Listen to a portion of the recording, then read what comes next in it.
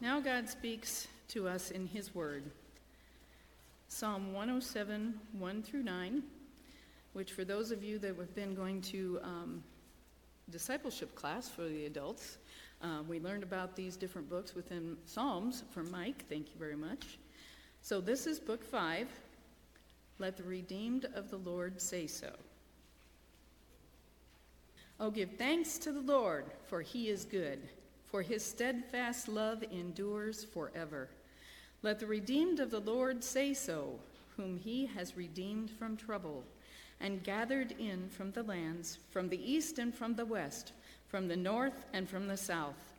Some wandered in desert wastes, finding no way to a city to dwell in. Hungry and thirsty, their soul fainted within them. Then they cried to the Lord in their trouble, and he delivered them from their distress. He led them by a straight way till they reached a city to dwell in. Let them thank the Lord for his steadfast love, for his wondrous works to the children of man. For he satisfies the longing soul, and the hungry soul he fills with good things. This is the word of the Lord.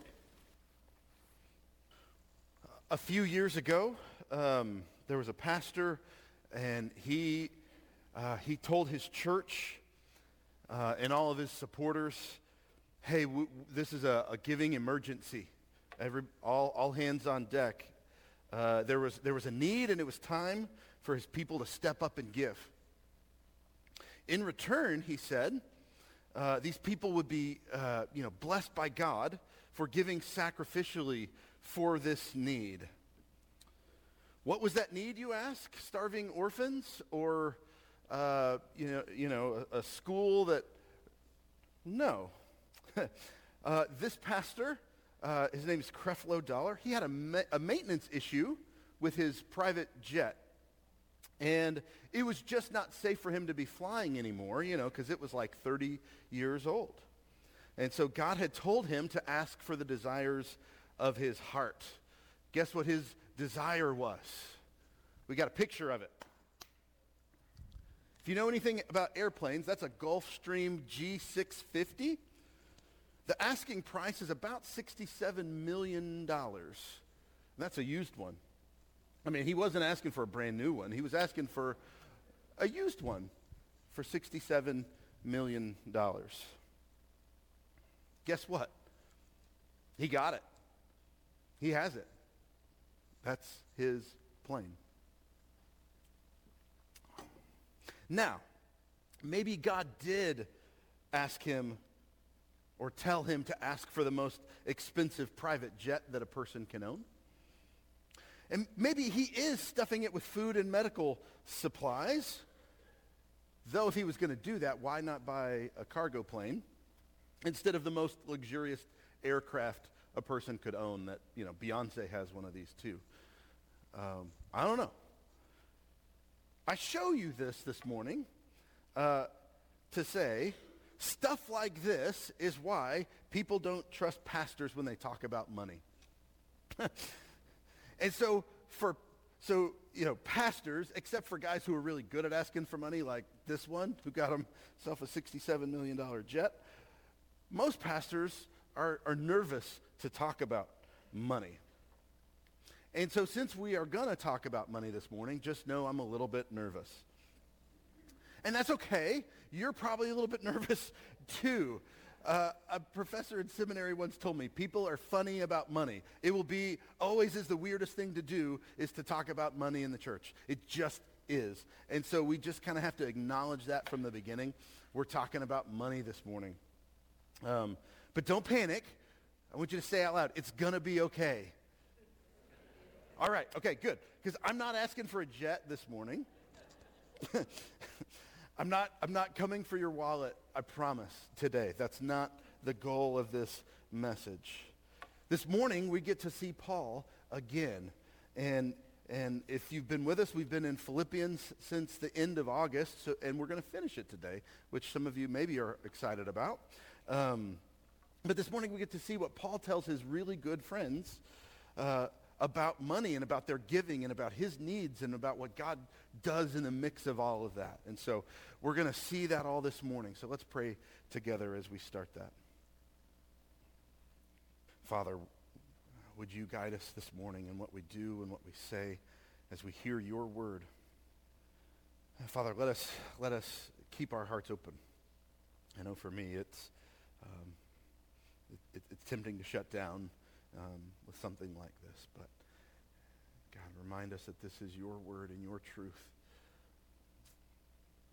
Help us to hear it. Help us to listen. In Jesus' name, amen.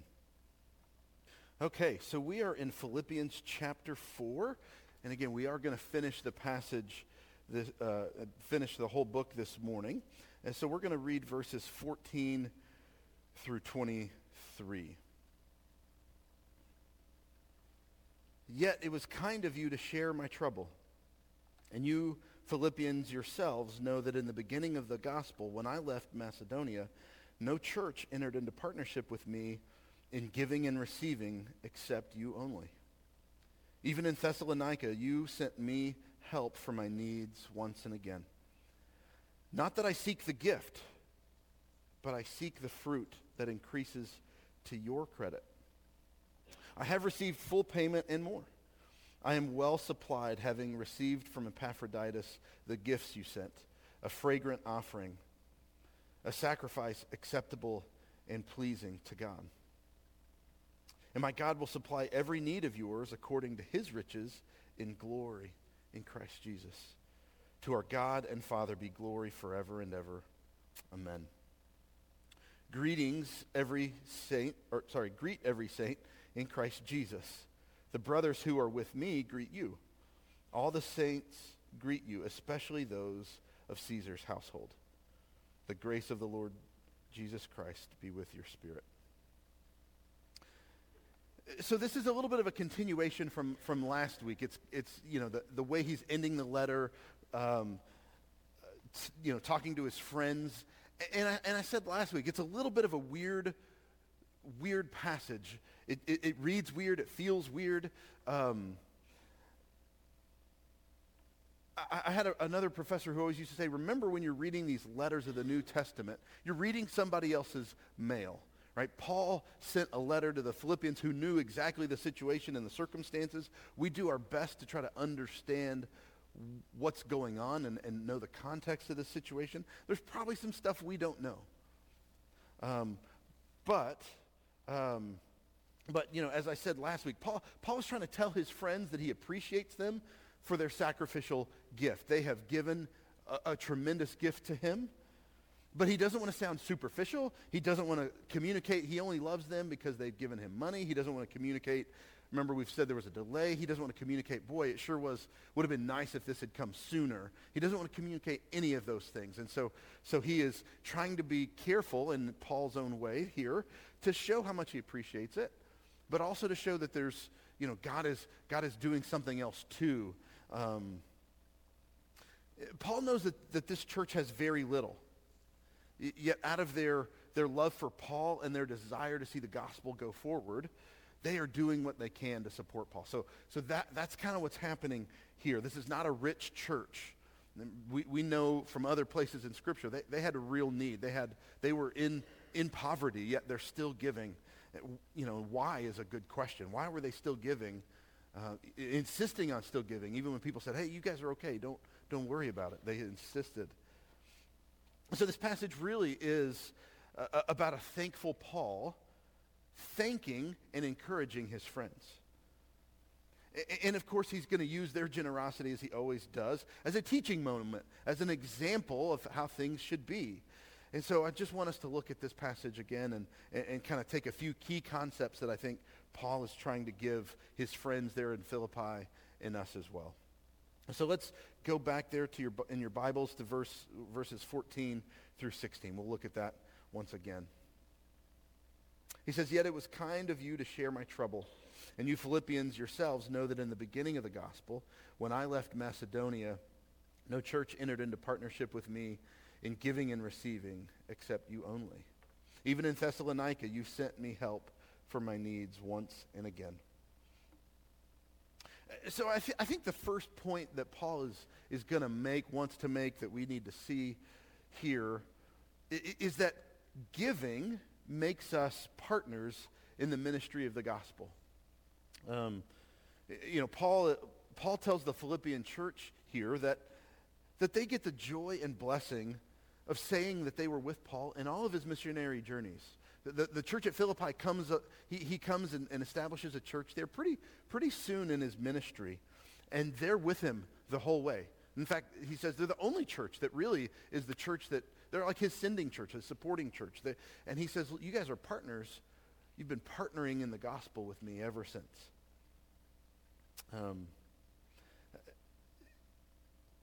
It's really cool to be able to say you're a partner in everything. Paul's traveling the world, and they get to say, hey, we're partners in that. And I love this about Christianity. I love this about ministry.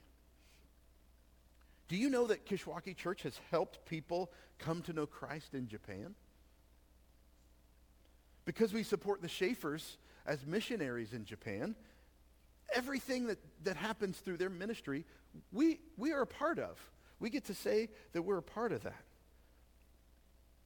And so we get to share in the good news. And some of you maybe get their newsletter where they get to, hey, we're sharing it. Some college kid is meeting with us and is asking us some questions about the Bible. We're a part of that because this church gives to them. And that's the same with the orphanage in Mexico that I know this church has supported for many years. It's the same with Rockford Rescue Mission. Every meal that gets served, every person that gets taken in off the streets and given safety, we're part of that because we're mission ministry partners with them in what we give to support them. The list could go on. This church does an incredible job of supporting other ministries and missions and missionaries. Really, really neat that what we do here. And so if you give to this church, you are a partner in everything that happens here. And that's from keeping the lights on to the worship service, the music, the sermon, if you want to take part of that, and you may not want to. But to the youth group, to all the children's events, the ministries that are happening with our kids, you get to take credit for some of that, and you get to be excited that you're a part of it. And I just think that's so cool. So for some people, it's helpful to even think about giving as like investing. I'm investing in the work of Christ. I'm investing in the gospel. And I know that there's going to be good that comes out of that. There is a product. There is a profit, if you will. And Paul is saying here, the profit to you is that you are partners in thousands and millions of people coming to know Christ because you've helped me be a part of all the things that I've gotten to do. So if that helps you think about giving, it's an opportunity to invest in God's business. And God is working and doing all kinds of things, and you get to be a part of that. So maybe that's a helpful, it's not just twisting your arm to, okay, pay up. No, you're an investor. You're a ministry partner in the work of God, in sharing and spreading the gospel. Well, and so I just think it's amazing that there are people that you will never, ever meet that you get to be a part of having an eternal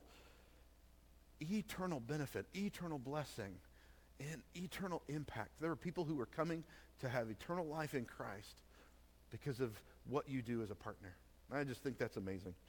And Paul thinks it's amazing too because he kind of mentions, if you look at verse 22, he kind of sneaks that in a way that we should take notes. He says, all the saints greet you, especially those of Caesar's household. And so he's already said, hey, you guys are partners. Guess what? Even Caesar's house is coming to know Christ. And you guys are a part of that. I just kind of love that little, everybody that's coming to know Christ, but especially those that are in the most powerful person in the world's house. They're coming to know Christ too because of what you guys are doing. So neat thing there. Neat opportunity that we're partners in the gospel when we give. Okay, look at verses 17 through 18. He says, not that I seek the gift, meaning the stuff they've given him. He says, but I seek the fruit that increases to your credit. I have received full payment and more. I am well supplied, having received from Epaphroditus the gifts you sent, a fragrant offering, a sacrifice acceptable and pleasing to God. And so Paul is grateful here, but he wants to make sure that they understand a key theological idea, and that is giving is a spiritual act. More than it is a practical act, a physical act, it's a spiritual one. And we need to be reminded of that from time to time. So notice that Paul says he wants them to have the fruit that increases their credit. And he says that the gifts that they have sent are fragrant offerings, sacrifices pleasing to God. Again, this is kind of an incredible thing to think about, that when we give, there's a spiritual element to it. It's not just about dollars and cents. I've worked in several churches, and I've seen lots of different behaviors and thoughts when it comes to money and giving and stuff. And I'll just give you a few examples that I have personally experienced. One time in a church I was at, a word got out that a big donation had come in, and it was a big one, okay? And it had come, I think it came in like October or something like that. And it was a big enough gift that it finished off what the church needed for that year's budget. Okay, it was a significant gift, and when word got out, nobody knew who, but when word got out that had happened, guess what happened for the rest of the year? Right? The giving tanked. I mean, giving went almost in half, and I mean, we were kind of like baffled. We're like, what is going on here? This is odd. And so finally, people kind of came and talked to me, and they were like, well, yeah, why would I keep giving if the budget has been met? Right? And you would say, well, that's a very practical way of thinking, sure. But giving isn't just a practical thing. And so I tried to explain to them, it's not just about the numbers that you see on paper. And maybe some of you look at the bulletin and keep track, and then you like the number thing. You go, oh, hey, we're doing great, or oh, we're a little bit behind, or oh boy, well, they're even above budget. Hey, well, that's great. I can stop giving now. I don't know. But again, God's kingdom, giving isn't just a practical thing. It's a spiritual thing. I've had families that I know stop giving to the church because we chose the color of carpet that they didn't want. This is real. This is not a made-up story. I've known families in churches I've worked at that stopped giving because we gave out too much money for a youth trip scholarship. I've had people stop giving to the church because they wanted to let people know the sermons were too long. Now, this is all real, unfortunately. This is all real. And I've got more than that, too many to list. Somebody came, one of the churches I came to, somebody said, hey, just kind of a caution, just a note of warning. They said people vote with their pocketbooks. People vote with their checkbooks. And what they meant by that is they're not going to tell you, hey, I really wish we would do this kind of music. But if you stop doing the kind of music they like, they're not going to give anymore. And that's happened. Hey, I'm a big fan of the organ. You stop doing the organ, I'm not going to give anymore. I'm not going to tell you about it. I'm just not going to give you any more money. And then I'm going to leave and be angry. And again, I would just say, some of that stuff you could maybe justify if this is all just practical dollars and cents. But if this is a spiritual matter, then you need to hear it that way and see that there's more going on than just all that. So here's our reminder. It is an offering. It is something that's between you and God. It's meant to be something that you offer back to him as a way to, one, say thanks, as a way to show that you recognize he is the source of what you have. It's come from him. Giving also helps us break free from the power of money. It's kind of a universal truth. The people that hold money the tightest are the most miserable. Doesn't matter how much they have, they're the most miserable. You could just say holding on to money will make you a bad person. I think that's true. Right, we've talked about Scrooge before. Yeah, that's a true person. Right? You could become a Scrooge and hold on to money where it becomes the only thing that matters, and it doesn't work well for your soul to do that. And so again, this is an offering. This is a way to be partners in the gospel.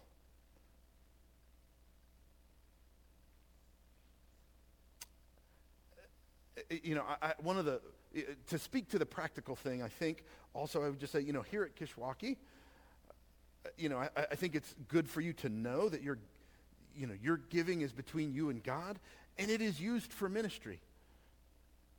I'm not getting a $67 million jet anytime soon unless there's something you guys know that I don't know. But our church, in fact, has policies in place that things like that don't and won't happen. And so if there's a surplus in our budget, which is a terrific thing and we praise God for, that goes to we give extra to other ministries to make sure that theirs are covered too. We try to be generous. We don't just hoard and sit on piles of money around here. We want to see money used for the kingdom. That's what God has given it to us for. And so if you don't love a project maybe that we're going to come up with or the carpet color, just got to remember, this is a spiritual thing. God sees your gift as an offering. It's between you and him. It has nothing to do with that kind of, those kind of earthly decisions. And so remember that too, if I ever preach too long, you can just come and tell me, right? That's the better way than I'm just going to vote with my checkbook and let you know how unhappy I am. I'd rather you just come tell me and we can talk about it. Okay, third thing, verse 19. And my God will supply every need of yours according to his riches and glory in Christ Jesus. Now, lots of what we might call prosperity people have taken this verse too far. But it doesn't change what Paul just said. There is a promise there. It is good news. There is something there. I want us to remember as we start talking about this that the context of chapter 4, which is learning to be content in every situation. Remember, that's what he's just said. I've been poor. I've been in prison. I've been beaten up. All these things, I've learned how to be content. So, let's not go to he's promised riches for us, like some prosperity gospel preachers have said. Look at that. He just said he promised riches for his people. You should be rich because it's promised in Philippians 4:19. Paul wasn't rich. So if Paul's not rich, we shouldn't expect that that's what it means for us either. Okay, so first and foremost, we need to know we're talking about the gospel. That's all Paul cares about in this point in his life, right? He's used this word 100 times already through Philippians. He's talking about the gospel first. He's talking about Jesus. And so he's saying, look, God has brought us into the family of God. And so we have all we will ever need in Christ. And so that's a primary spiritual thing that we're talking about, right? He says, every need that you have will be met in Christ. He's first and foremost talking about the gospel, this great news that we have of redemption and freedom and forgiveness and all of the good news that we know of as the gospel. That's first and foremost what Paul is talking about.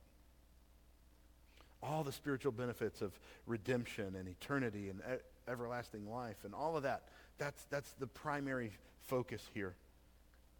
But there is also a physical needs piece to this, because he's talking to them about giving and the giving that they've done and how God has seen it as an offering and a sacrifice and all of that. And so just know that scholars are kind of torn on what to do with this and how far to take this verse, and it gets a little bit mixed. And so it's important to try and not make this verse something that it isn't. But we have to say, God does take care of his people. And it does look like Paul is saying that when we give, God makes sure to meet our needs. I've experienced this in certain ways in my life. I know people have also experienced crazy things. And if I asked you guys stories about giving and what has happened to you, I'm sure there would be some stories out there about stuff like that. Maybe there have been times where you have given sacrificially and somehow God blessed you in this unforeseen way and you didn't see it coming, and he just kept giving more as you gave more. And I know that happens. I know that there's a story of a guy I know in Amarillo who he was in a service and was talking about giving, and it just, in his heart, he just said, I've got to give. And he'd been saving up money for a transmission. His car was failing and he needed money, so he'd been saving up. He wasn't a rich guy. He was saving up money to get himself a new transmission for his car. And so he had this kind of wad of cash ready to do that. And he just said, God is telling me to give this away. And he was panicked about it. He didn't know what to do. My car's not going to be running, but I know I'm supposed to give. And so he went forward and he placed it as an offering. And not 5 minutes later, somebody else who he didn't know came up to him and said, hey, the Lord put it on my heart. I'm a mechanic. And the Lord put it on my heart to say, anything you need, I'm going to do for free for you. What? Right? I don't know. I know stories. You guys probably have similar ones where, you know, you were, there was a need and you had been giving, but then, like, in the mail, an envelope just showed up, and it was the exact amount of money that you needed to pay whatever thing. I know that has happened. Now these kinds of stories melt my brain and my theology. I don't know what to do with it, right? I don't know how to process all those necessarily, other than to say, God can do stuff like that when he wants to. I don't think we're supposed to kind of establish a theology around it. I don't think we expect that that's the way it works every time. But God says in lots of places in Scripture that he will take care of us. Right? That's a big thread of a theme all throughout Scripture, is that God says he will take care of us. And I will just say, giving is supposed to hurt. It's supposed to be a sacrifice. You know, from a pocketbook perspective, there's a sacrifice that comes with giving, and it's supposed to be a sacrifice. You know, I've heard people say, you know, giving is sort of like a heart monitor. It shows you where your heart is. Maybe you're like me. Giving doesn't always come naturally to me. Sometimes it does in certain moments, but sometimes it doesn't either. It doesn't come always naturally. And I can worry and fret, and I think, you know, what God would tell me is to say, look, the reason you're worrying and fretting is because money has too much of a control of your heart in this moment. You need to let go and let your heart be free of that burden. And I think God would say, trust me, I am good, and I take care of my people. Trust me. Let go. I know that's what he would say at times to me and to us. And so we don't give to get, but God says he will take care of his people. The Lord will take care of us. The Lord will provide. Okay, lastly, this is in verse 20. He says, to our God and Father be glory forever and ever. Amen. And so my fourth point I want to make is this. Motives matter. God wants us to give as an offering to him and for his kingdom, right, for the gospel to go forward, all of that kind of stuff. And so motives matter. So don't give to get praise or to get credit. I said it before, don't give to get. I've heard sermons and I've heard preachers say things like, you want to get rich, then start giving. You want to have more money than you know what to do with, start giving. Or things like, you can't outgive God, so the more you give, the more God's going to just put in your lap. Can we just maybe agree that when you give that way, if you're giving going, boy, I want to give so that he'll put more in my lap, maybe your motives aren't quite in the right place. Maybe that's selfish giving. I'm giving so that I can get. And I would just say theologically, you're trying to put God in a bind, right? God, I did my part. Now you got to bring it into me. right? That's not a gift. Nobody wants to gift like that at Christmas. Hey, look what I gave you. I hope you better give me more. I'll just back my pickup up to the garage. You can put, right? That's not a gift.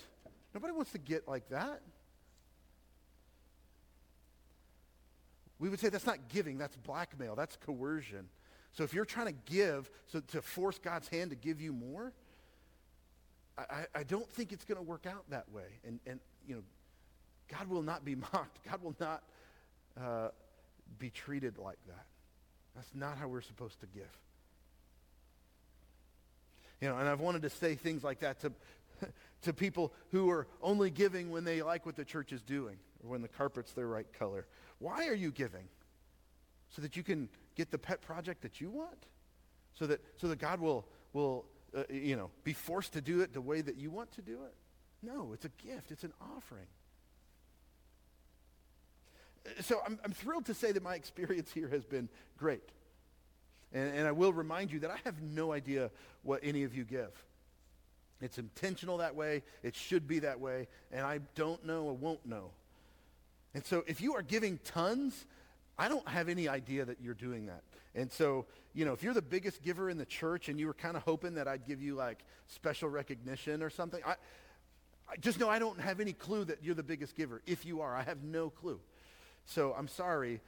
I probably would try not to treat you any different if I did know, but I don't. I don't have a clue. And that's why I don't have a clue. And I'm also encouraged by this church because you guys give faithfully. You have been dealing with this and have worked through the spiritual disciplines of what it means to give and making sure that the needs of the church are taken care of. And that's so great.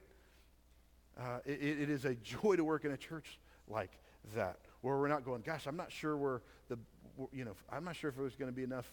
We can't run the heater this week because giving was down too much. We don't have that problem around here because you guys are faithful givers, and that's amazing to your credit. But all of us need a refresher. The Bible talks a lot about money and a lot about giving, and so we need to be reminded of God's truth from time to time. And we're kind of getting towards the end of the year. We don't really do a stewardship campaign around here like a lot of churches do. And that's because you guys give faithfully. But it is time to start thinking about next year. What are my time, what time should I be giving to the church? What talents do I have? What treasures, if you will, do I have that God is asking me to give to be a part of the ministry here at this church? So we are reminded of some of those big ideas of Scripture, that God loves a cheerful giver, and that giving is supposed to be a sacrifice. And the things that we've heard this morning, that you and I are given a special privilege in being a part of the gospel ministry. We're partners with God in his business.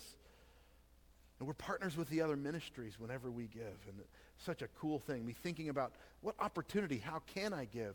Not what are they going to try to make me do? Or to be reminded that giving is a spiritual practice. It's meant to be a part of our relationship with God. That's a part of that relationship with him. Third, to remember that God does take care of our needs. He meets our needs all the time. He is faithful.